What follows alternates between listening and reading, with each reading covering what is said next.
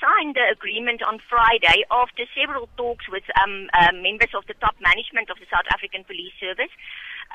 Most of all, the most important issue that was agreed upon is that the promotions of 3,000 members can be announced now. I think they will maybe announce it as from today. The promotions was placed on hold after Solidarity obtained an interdict in April preventing the SAPS from appointing people based on the Employment Equity Plan. So SAPS decided not to promote anybody and to wait for the Department of Correctional Services judgment that we received 3 weeks ago. So the most important issue is the 3,000 posts that will be announced, and then also in this agreement, the SAPS has also agreed and said that the plan, the EE plan, needs to be amended. We gave them our inputs, a big document regarding the inputs from Solidarity, which they said they will definitely consider and take into consideration. And they also agreed that they will liaise with us in future regarding the implementation of the Employment Equity Plan.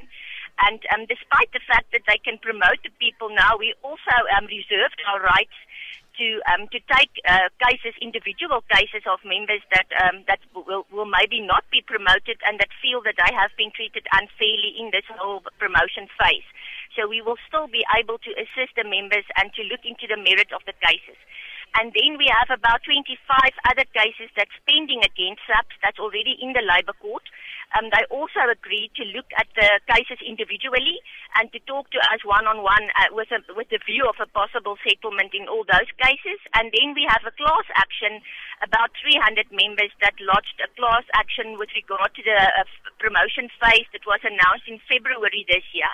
And then they also said they will liaise with us and they will look into the details of each and every individual, also with the view of a possible settlement. So we see it as a very positive step and we are very grateful towards that.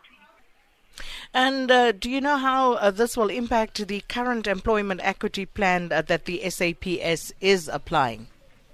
Well, they must amend that plan, also with the view of the Constitutional Court judgment that was ruled. The SAPS did not ever take into consideration the regional demographics.